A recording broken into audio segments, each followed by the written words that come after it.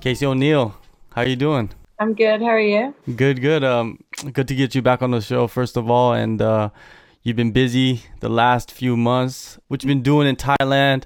I know you went back for a visa run for a quick bit, but when did you get to Thailand the first at first? I came for the tryout, so that was in July Okay, of okay. last year, and then I was home for like 24 hours, booked my one-way ticket back, and I think I came back in September, so the start of September, and I've been here ever since. I've been home for like 10 days, and that was it. All right. So yeah. So I think we talked at the beginning of that, and or right before you went.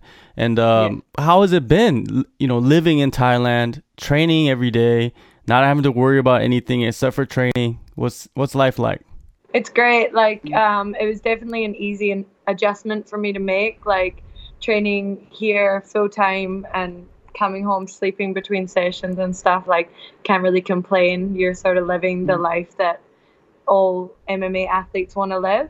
Thailand's great, obviously, outside of training too. It's beautiful. Beaches are great and everything, but the training is why I'm here. Obviously, the Hickman brothers are a big part of why I'm here. So the training's amazing. No complaints about anything. Really, no complaints. Living in another country. Of course, Thailand is beautiful, and you have the training, and that's why you're there. But no, nothing that like culturally, there's no barriers. Of course, a language, right? A little bit at least. Yeah, so there's a language barrier, of course, but all good things come with some struggles, I guess. So for me, it's been easy. I don't miss home. I don't miss anything. So I love it here. I think that it sort of turned me into a different person when I moved here. Finally getting to live the way that I wanted to live and stuff, and not have to worry about all the bullshit back home and everything. So yeah, I'm happy. I have no complaints about being here. It's great. What do you mean by turning you into a different person? I think that in Australia, obviously, I worked full time as well as trained full time. So managing your time is a lot harder. Getting in all of your training is a lot harder, obviously. So personally, being here, having time to do all the training has changed me not only as a fighter but as a person too. So having less stress and everything, I think I'm just a lot happier and more carefree, I think. All right. Well, that sounds all good. That's great. That's great that you're in a good spot training, and you are only 22 years old, so you're very, very young. And I just saw that you recently got signed, or you signed a management deal with Ruby Sports and Entertainment. How did that come together? So Danny manages quite a few of the people at Tiger. So obviously I've seen what he's been able to do for other people. And I think that he's a great manager. Ruby's a great company to be under management wise. We had a few conversations when he was here about like what I plan on doing for my future and stuff like that. Obviously before I was managed by Danny, I was having my dad do my management. So um, family and career, it's nice to be able to split them. Like my dad did a lot of great things for me, but now I look forward to having Danny come up with great opportunities for me. I'm really excited for it, so it's going to be good, hopefully. Oh, definitely. He's done great things for a lot of the fighters. You've seen what he has done for Peter Yan and a bunch of other the guy, Top Noi and a bunch of other guys there. Now, like you said, mixing family and business is not so good. You see that happen in the past with like I think Sage and his father and a bunch of other fighters. So can you did you kind of learn from that, and kind of when you're thinking forward, thinking in the future, it's like, okay, I do need to bring on a manager. Yeah, so I mean, where I'm at now, like I've only had three professional fights, so I'm still very new to it. But yeah, you definitely see the examples of people who have the mix, and it is hard, obviously, having more than one relationship with someone. So if you're angry at them for one thing, like it brings it into like the family dynamic. And I really wanted to like make my career, my like career and family separate, and really focus on my career. So having Danny, who has so much knowledge of like the MMA game, so many links to people that can get me where I want to be. So I think that it was important to split it, and that was my next step for my career. So What are some of your goals moving forward? The ones that you want to reveal to me or to anybody that's listening, what are they? I just want to be the best fighter that I can be, and I think that I'm in the right place now. I have the right management behind me to help me push and get there. I think that I'm not too far off from realizing most of my goals, which is obviously to be with the UFC. Yeah, that's pretty much my only goal at the moment. I'm like a one-track path to the UFC, so everything and anything that it takes to get there, I'm willing to do. So yeah. So basically, you want to fight in the promotions that's going to lead you into the UFC, such as an Invicta, or even, you know, with the promotion that you're fighting with right now, Eternal. But do you see yourself going stateside eventually before even going into the UFC? Yeah, if a stateside opportunity comes up, I would love to jump on that. Obviously, that's a big market as well, so that would open up a lot of doors for me. Anything that comes up, though, I'm willing to fight any girl that is willing to fight me, whoever it takes. I'm just going to beat everyone until I get into the UFC. That's the plan. Your last fight, Eternal MMA 48, there were some complications with that. You know, that was supposed to be your second strawweight title defense. Some weight issues. You know, talk about that. Explain that situation so everybody knows what happened. Yeah, I'm not going to make any excuses. Like, obviously, things go on behind the scenes, but it's an athlete's professional duty to make weight, and I missed that. So there is no excuse that can be made for it. That was my fault.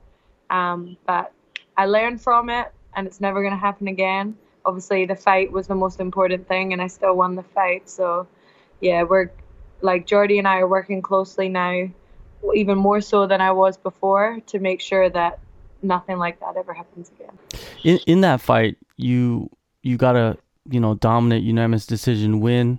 What did you think of that performance? Because going in, you thought, hey, I'm gonna get another finish. You know, that's the mindset every champion has. But you went the distance. And how did you feel about that?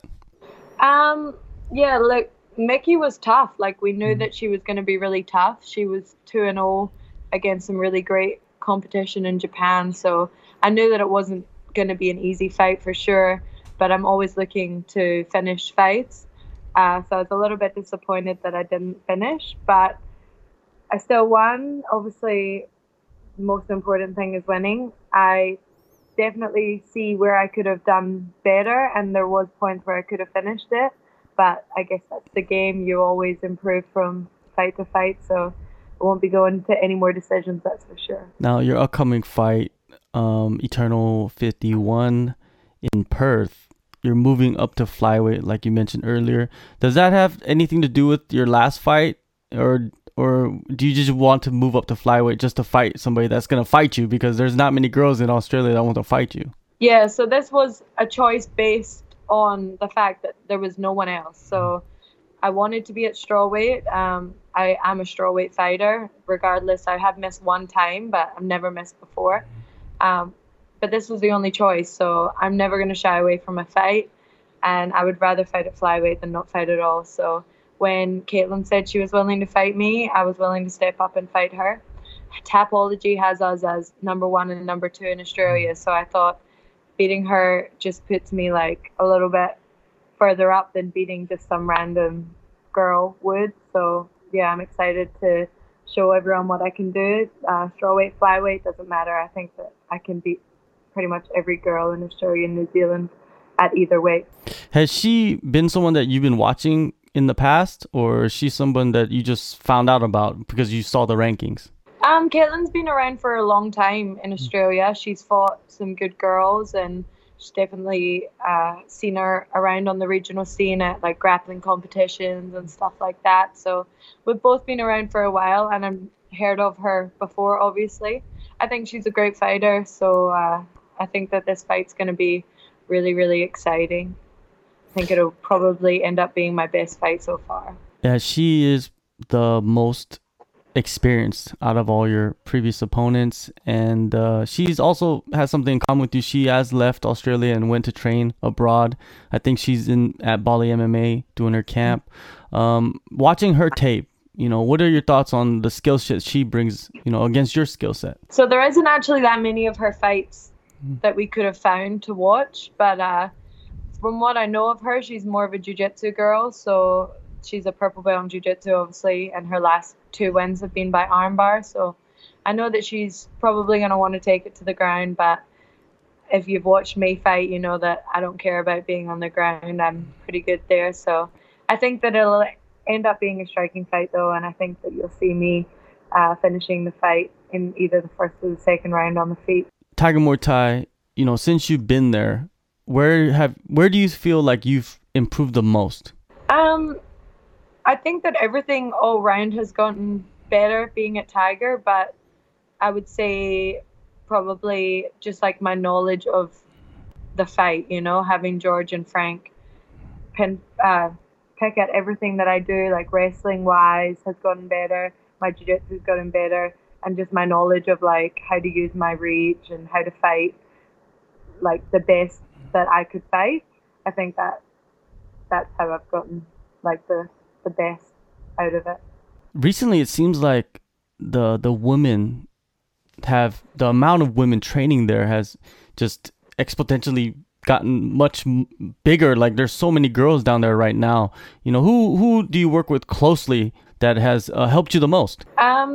Hey, all the girls help me so much. So we have a lot of girls that are here full time, and then we have a lot of girls that come and to do either just their camps or just for a training camp. And there's been anywhere from like 7 girls to 12 girls on the mats at a time at the moment. So it's crazy. I've never been able to work with so many girls.